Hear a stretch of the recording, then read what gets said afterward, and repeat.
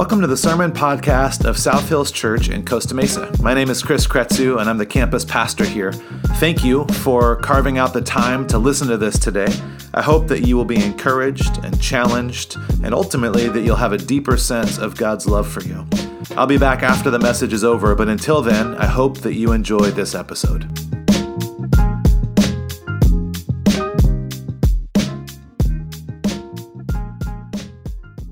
My name's Chris. If we've not met before, it's great to have you guys here. We're starting a new series today, a little 3-week series called Dollars and Cents. We're going to spend the next 3 weeks talking about money, budgets, debt, finances, and just essentially how to approach our money and our finances and the stuff that God has given us in a healthy way.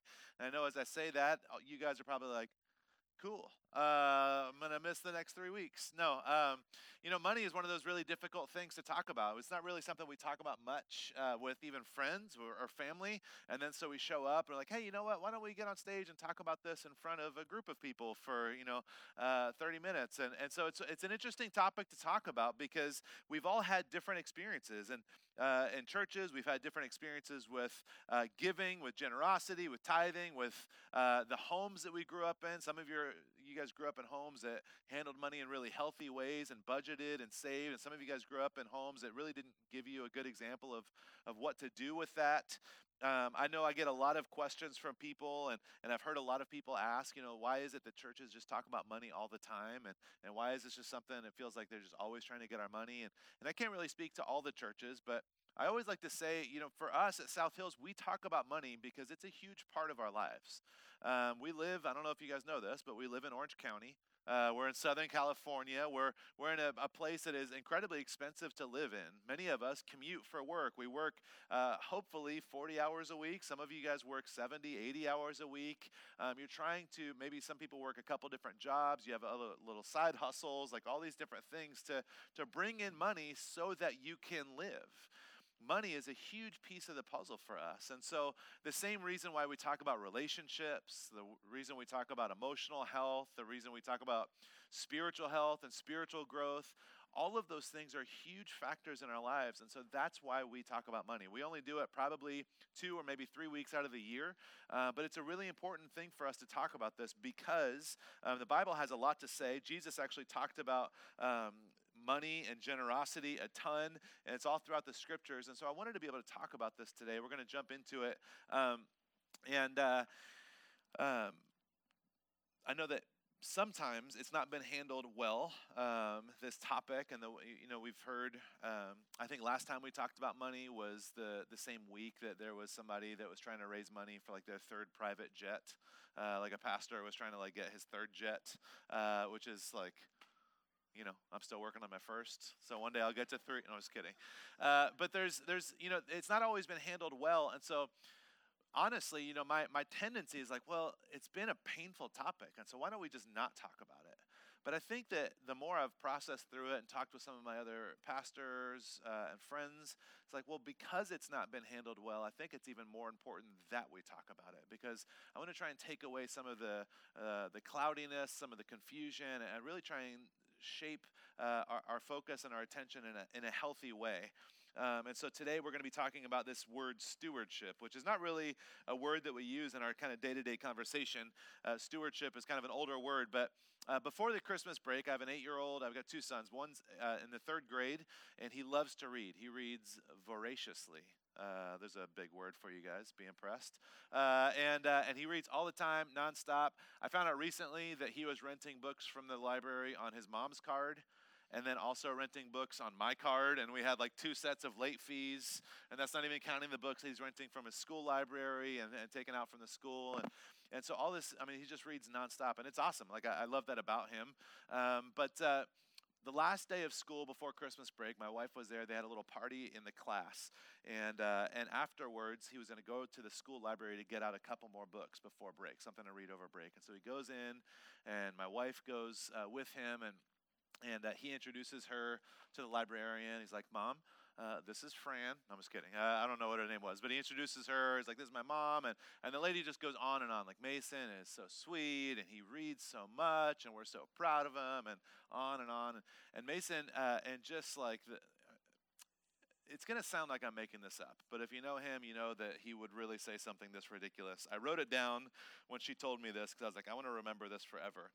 So the librarian, is talking to my wife and talking about how great Mason is, and he says to the librarian, I have to tell you, I'm going to miss this exquisite collection of books that you have here over the next 2 weeks. Obviously, the librarian just like fainted. She's like, best kid in the world, It's a ridiculous story, and he's just like constantly playing ladies at every angle he can. But a librarian, in many ways, I tell that story because a librarian, in a lot of ways, is kind of an easy illustration of what a steward is. They don't actually own the books. Now, they have a job here, but a librarian's role is to care for the books and make sure they're checked out and in properly and manage the library of books. They kind of function like a steward in that way. And so today I want to talk about this idea of stewardship, and I want to do it through looking at two men in the Old Testament, the first half of the Bible. And the first one we're going to look at is a man named King Solomon, and we're going to look at Ecclesiastes. So it's kind of written as wisdom literature. Some people call it kind of Proverbs. It's right after Proverbs, actually, Psalms, Proverbs. Ecclesiastes is back there. And it's interesting because if you read through Ecclesiastes, there's some things that I could probably tell you that you'd be like, oh, I've heard that. I didn't realize that came from the Bible. There's a time to laugh and a time to mourn. And all these different passages we may be familiar with. And some of these passages in Ecclesiastes, when you read them, you're like, oh, that's really, that's powerful. That's encouraging. And then sometimes you read some of these things that Solomon wrote and you're like, that's pretty dark, man. That's not okay. And so this is kind of one of those passages. We're going to be in Ecclesiastes chapter 2. We'll have most of these verses on the screen as well. But it says this: I came to hate all of my hard work here on earth, for I must leave to others everything that I have earned. Starts off very encouraging, very optimistic. And who can tell whether my successors will be wise or foolish? Yet they will control everything I have gained by my skill and my hard work under the sun. How meaningless. So with that encouraging word, I think we should pray and just close it out for today. No, Solomon is writing and he said, all of my hard work, the skill, all of the effort that I've put in, the hard work under the sun, he says, is like everything that I have earned, I have to leave it to my successors. And who knows what those boneheads are going to do with it. Essentially, that's my version. But it says, who knows if they're going to be wise or foolish? Who knows how they're going to handle it? If they're going to do what I would want them to do? Everything that I have, everything that I own, everything that I've worked for, I have to leave it for somebody else. It is so meaningless. And this word meaningless is just full of hopelessness. It's full of frustration. He goes on, he says, so I gave up in despair, questioning the value of all my hard work in this world. Some people work wisely with knowledge and skill. Then they must leave the fruit of their efforts to someone who hasn't worked for it. This too is meaningless, a great tragedy. So what do people get in this life for all their hard work and anxiety? Their days of labor are filled with pain and grief. Even at night, their minds cannot rest. It is all meaningless. Yeah, it's beautiful, right? So you go, yeah, he's right. I'm going to send my resignation letter in tomorrow morning. Like, it is all meaningless. This is can somebody check in on Solomon? Is he okay? He seems like he's really going through something. This is a very dark, very cynical, very twisted perspective. All of my hard work, all that I've done, all that I've accomplished, it's all meaningless because I don't get to control it anymore once I die. Somebody else is going to have control over this thing. Somebody else is going to get to decide what to do with this. And I earned it. I should get to decide. I worked for this. It was my skill. It was my wisdom. I should get to be in control over what happens with this. It's all meaningless. I think he says that 3 times in this passage. The reality is that when we feel like something is meaningless, we start to feel hopeless. And when we start to feel hopeless, we start to feel a sense of despair, and we just kind of want to give up. And there's so much that comes on the heels of meaninglessness, which I think is a word. I think I actually got that one right. ultimately in our society, in our culture, we're really driven by what we can achieve, what we can get, what we can accomplish, the way that we look, the cars that we drive, the positions of power or the careers that we might have. There's a word, I don't really like to throw this word around very much because I don't know if it really ever sits that well with us, but there's this idea of materialism that we, I think, really wrestle with in a lot of ways. It's hard to not want what other people have. It's hard to not want that nice, newer car or the nice, newer clothes or the nice, newer home or whatever it might be. There's a sense for us. It's like, man, I really want to work. I want to achieve. I want to get that. I want to make that happen. Solomon ultimately, he lives this way, and he ends up feeling like things are meaningless, hopeless. And as he becomes more hopeless and frustrated about things, which we can clearly see in this passage, he wants to control it. Now, I think it's easy for us to look at Solomon and be like, hey, chill out. You're going to be dead anyways. It's like, what are you getting so upset about? But I think we all kind of have a little piece of this inside of ourselves. I don't know if you guys have kids. I'm sure you've probably seen the movie Finding Nemo, and there's these seagulls that they just sit there, and the seagulls, all they do all day long is they just say, mine, mine, mine, mine, mine, and it's funny if you have kids. Sorry, guys. Anyways, but we all kind of have this sense of, I worked for it. I made that happen. I put in, kind of like Solomon said, I sweated under the sun and used my skills to achieve these things. It's mine. It's mine, and I don't want anybody else to touch it or tell me what to do with it. That's why so many people get really bent out of shape about taxes and all this kind of stuff. It's like, hey, man, I worked for this, and you're going to take this from me, and I don't even get any sort of say in what you're doing. I mean, we have this perspective where we can look at Solomon and be like, hey, you're kind of freaking out a little bit, but at the same time, we feel the same way more than I think that we can really even recognize. Solomon was so frustrated with this reality that what he earned, what he worked for, what he achieved, that others were going to get his stuff, and he didn't have any control over it anymore. If you go back one generation, there's a different voice. Solomon's father was a man named David. Many of us are familiar with David. He was a shepherd. He defeated Goliath. On the battlefield, he became a king and was this great man. I mean, the idea of King David to the Jewish people, to the nation of Israel is like this. It's a massive thing. And so David was actually Solomon's father. So despite how smart Solomon was and how hard he worked, nobody that ever lived in the same time as Solomon looked at him as though he earned anything. They're like, well, yeah, you got a lot of money. Your dad was the king. You grew up in a palace. It's like Solomon's like, I worked, I earned, I made all of this happen. I, toiled under the sun. All these, I almost said soiled under the sun. That's a different thing. That happened later in life. But there's this reality that for people that lived in the same time, Solomon, he had a ton of wisdom. The kingdom did expand. It's not like he didn't do things, but nobody was looking at Solomon like, man, this is a real rags to riches story. Solomon, he really came from humble beginnings. I mean, he was born into a palace. And there's a reality for us that we start to have to kind of recognize is that there is no such thing as a self-made person. And I think that we understand this. Many times we look at other people, we look at other stories, and we're like, yeah, everybody comes from somewhere, like somebody along the way. And every once in a while we'll hear stories that seem like, man, they really were able to do that on their own. Like they really did come from a really tough situation or humble beginnings, or their family was really broken or whatever it might be. Every once in a while we celebrate those stories. But the truth is that we all come from somewhere, and none of us are really self-made. Even for myself, like I am a white man that was born in the United States of America. That's comparatively to the world, I'm really well off. I was born in Kentucky, which is kind of like takes me down a couple points. But that's just it's a reality that I have to recognize. Like there's certain things that I get because of where I was born.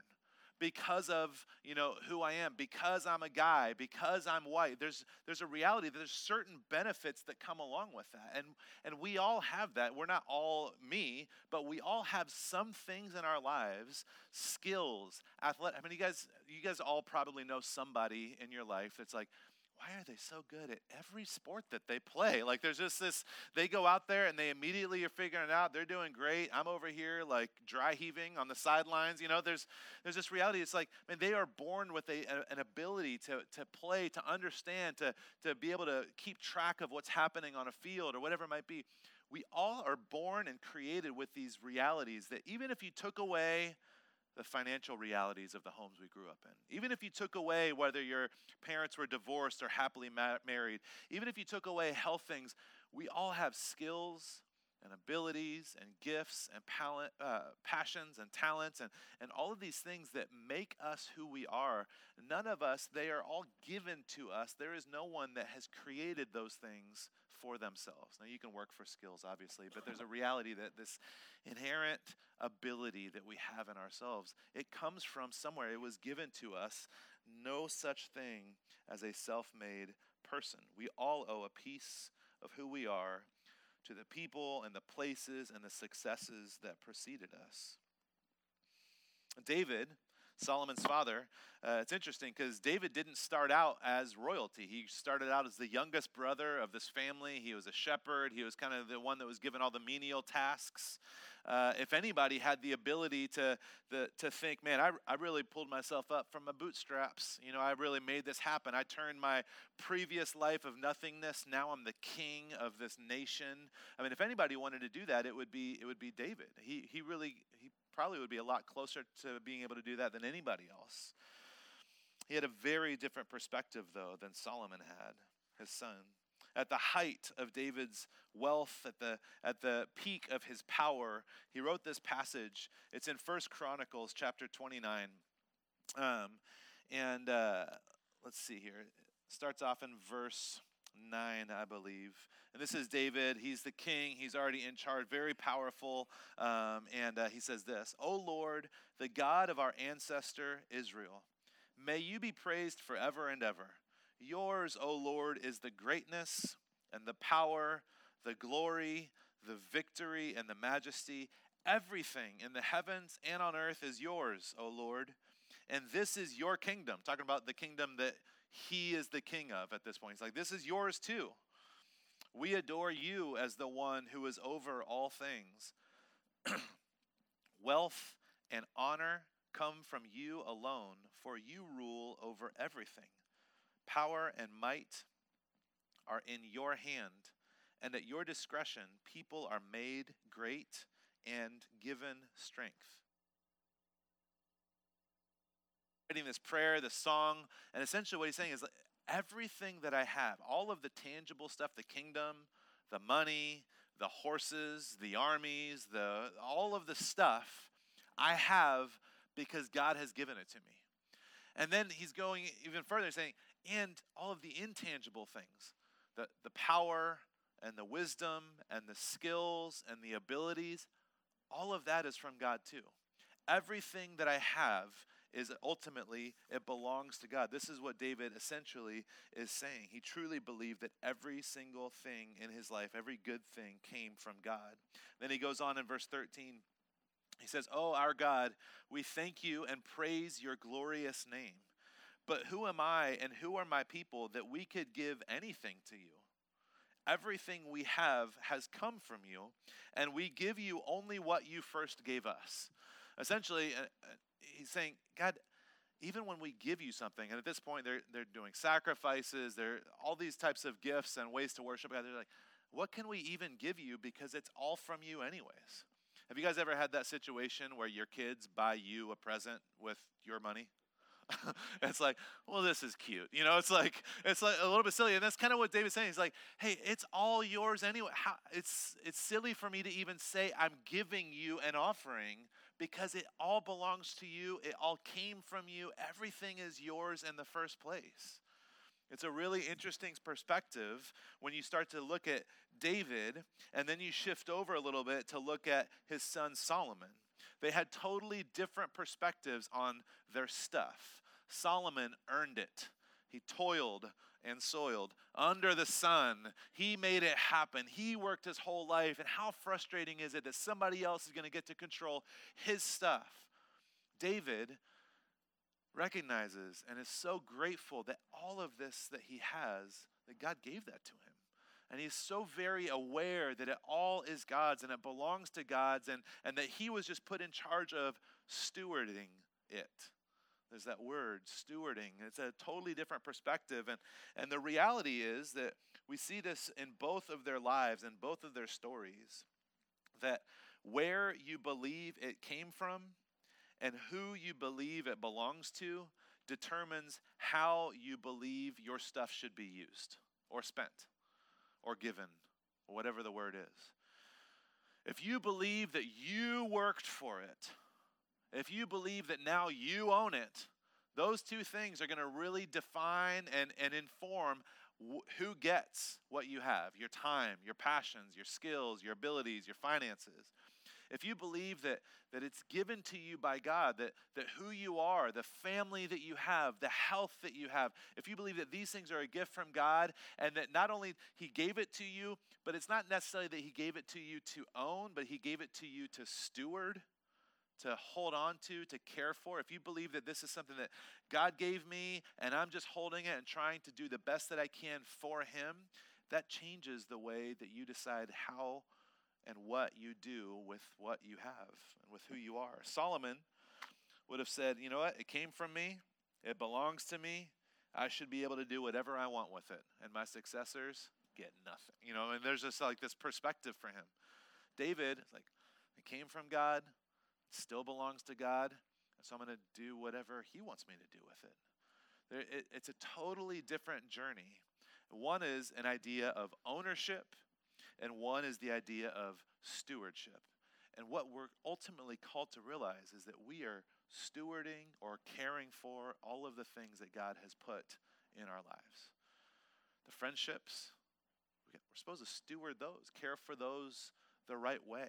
They're a gift for us to have, to experience. The families, our health, our finances, all of these things. This is what a stewardship mentality is. And so we have to ask ourselves, if what I have didn't originate with me, then why did the one who gave it to me, why did he give it to me? What was his intention? Is it just for me? Is it just for my enjoyment? Is it just like an allowance? Like, okay, here you go, Chris, you get $7 this week, spend it on whatever you want. Or is there a greater purpose? Is it supposed to be used for something beyond me? Is it supposed to help me care for other people in my life in a different way? The time and our resources and our energy and our knowledge and our talents, what is all of that for? And one of the things I've grown to realize is that the longer that we're in possession of stuff, the more we realize that it's ours, or the more we view it as ours, I should say. The longer we hold on to something, the more it's like, Lord of the Rings, what's his name, Smeagol? He's like, mine. Is that illustration too old now? That movie is like 20 years old. I've got a 4-year-old and an 8-year-old, and one of the awesome things about kids is that they're always hungry and looking for snacks. And so inevitably, one of them will ask me for a snack, and I'll give him whatever it is, some sort of snack, goldfish or whatever it is, the snack du jour of that day. And he'll sit down, and then the other one will go and ask for some of his snack and be like, no, it's mine. And it's been about 45 seconds since I gave that to him. That he didn't pay for it. He's not going to shop for more. There's this perspective that he's holding on to it, and so now it's mine. And we wrestle with this same thing in our lives. When we hold on to things, we view it more and more as ours instead of really having this understanding that it really all belongs to God. He's entrusting me with it. This happens with our cars, with our relationships, with our money. We start to have this shift in our perspective. We cannot be a steward if we think that we own it. If I went to the library and my son checked out all 10 of the books that he wanted to have, he takes them up to the counter and he gives them to the librarian, and she starts scanning them, and she scans 7 of them, and she's like, I don't really want to let you have these other 3. You can't do that. You can't just decide which ones we get and which ones we don't. That's not stewarding. That's pretending like you own it. The same thing happens in a totally different way. I don't know if you guys ever had the situation where you go to a fast food place, you go to Del Taco or In-N-Out or whatever, and you ask for ketchup, and they give you one packet, as if like the ketchup packets are being charged to their paycheck or something like that. It's like, hey, you don't own all the ketchup. Can I please have enough for my French fries? Is there a way? But there's this shift that starts to happen sometimes, and these illustrations are silly, but the more we hold on to things, the more that we kind of believe that it's mine to manage, it's mine to control, it's mine to own, and it becomes an incredible challenge for us. But it's hard to fight against this mentality, this way of living that says, I don't own this. God has just entrusted this to me to manage for a time. It's hard to fight against that because in our culture, everybody is fighting for what's theirs, and they want to own what's theirs, and they want to have their own stuff and control their own stuff. And so we can start to kind of slip and drift into other ways of living. We can be sucked into how everyone else thinks and how everyone else behaves around us.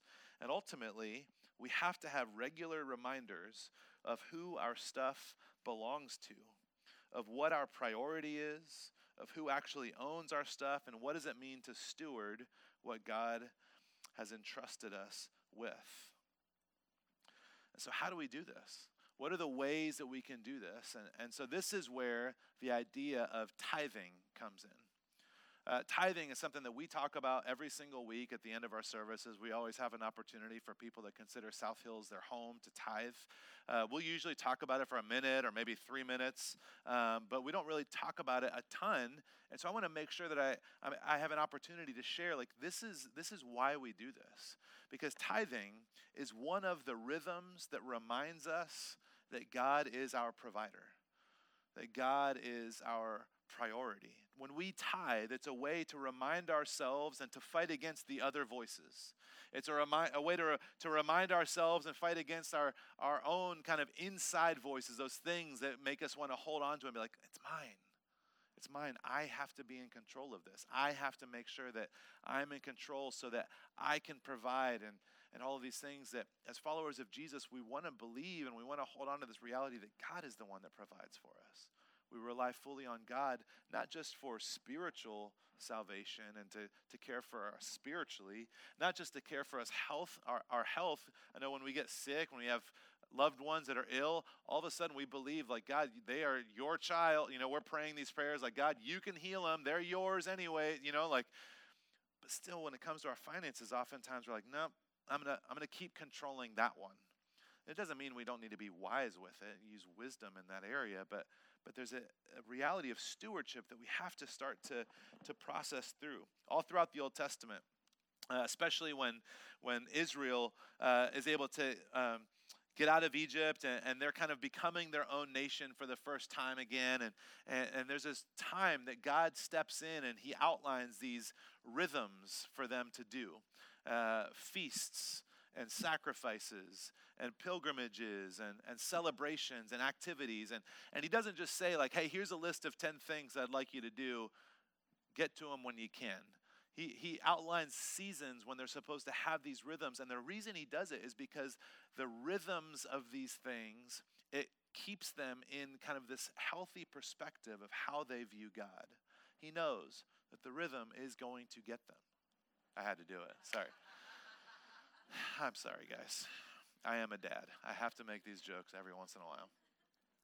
These rhythms, God knows that when they do these regular rhythms throughout the day, throughout the week, throughout the month, throughout the year, whatever the timing of these things are, it reminds them of what is most important. It reminds them of their reliance on God. It reminds them to care for their neighbors. It reminds them that they are not perfect. It reminds all of these different things that he outlines are rhythms for our benefit, to help us remember who we are and who God is and how to relate to him. One of the rhythms that God introduced is in Leviticus 27, and this is where we get the idea from tithing. This is where it comes from. The first time it's commanded in the Bible, Leviticus 27, it says a tithe of everything from the land, whether grain from the soil or fruit from the trees, it belongs to the Lord, and it is holy to the Lord. This is the first time that God's commanding this to the nation of Israel. And at that point, they're just living off the land. That is not really much money to come by. So this idea of tithe, that word actually means a tenth. And so God is saying a tenth of what you get, whatever it is, when you get this income, when you get this crop, this harvest, a tenth of that belongs to the Lord. And he says it's holy to the Lord. And this word holy, we all have different ideas, but really holy means set apart. He's essentially saying a tenth of what you get should be set apart for God. Now, ultimately, 100% of it really is his, but he's saying, I want you to remember the rhythm of setting apart a tenth of this, because as you do that, when you do that, it reminds you to keep God first as a priority. It reminds you that God is your provider as well. It all comes from him, and when we give a piece back to him, it seals this into our hearts. This is where we get the core of our understanding of tithing from. And I wanted to talk about this because I think it's an important thing for us to clarify, well, why does the church always care about money? And why does God want my money? It's like, why does God want their fruit and their grains? Like, is that God, is he doing keto now? Like, what is the situation? And it's not that God wants the fruit or God wants the grains. It's not that God wants our money. He doesn't need any of it. Ultimately, he wants our hearts. And he understands that the things that we try and control the most actually control us. The things we hold on to the most, the things we're terrified to release over to anybody else, actually control us. And so to get to our hearts, he builds in these rhythms that help us remember and remind ourselves that God is our priority, and that God, the way that God is inviting us to live, he will provide for us. Tithing is a rhythm that reorients our lives around God as our priority and our provider. I feel like I already said that in some version, but there it is on the screen. It reminds us that it's all God's and that we are stewards of what he has entrusted us with. Without this regular rhythm, without these types of reminders, my concern, and I think God's concern, and the fear is that in our lives we become, maybe towards the end of our lives, we become a little bit more like Solomon than like David. Without these rhythms and these reminders, we start to believe, man, it's pretty frustrating. I've worked really hard for all this stuff. I've saved, I've accumulated, I've slaved over this, and now some other Yahoo is going to get to decide what to do with all my stuff.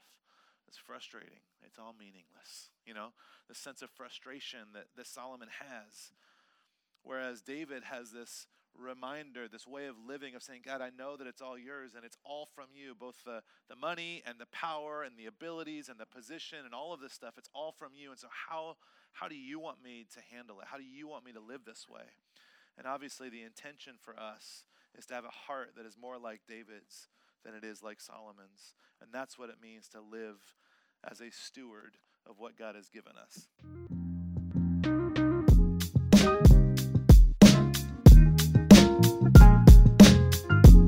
Well, regardless of where you may be at in your faith journey, I believe that everyone has a next step that they can take. If you'd like more information about what it means to put your trust in Jesus, information about getting baptized, or maybe even attending a Discover class to grow more in your faith, you can visit us online at southhills.org/Costa Mesa, and then scroll down to the Next Steps section. If you'd like more information about tithing or supporting South Hills financially, you can visit southhills.org/giving. Thanks again for listening today, and I hope that I get to see you soon.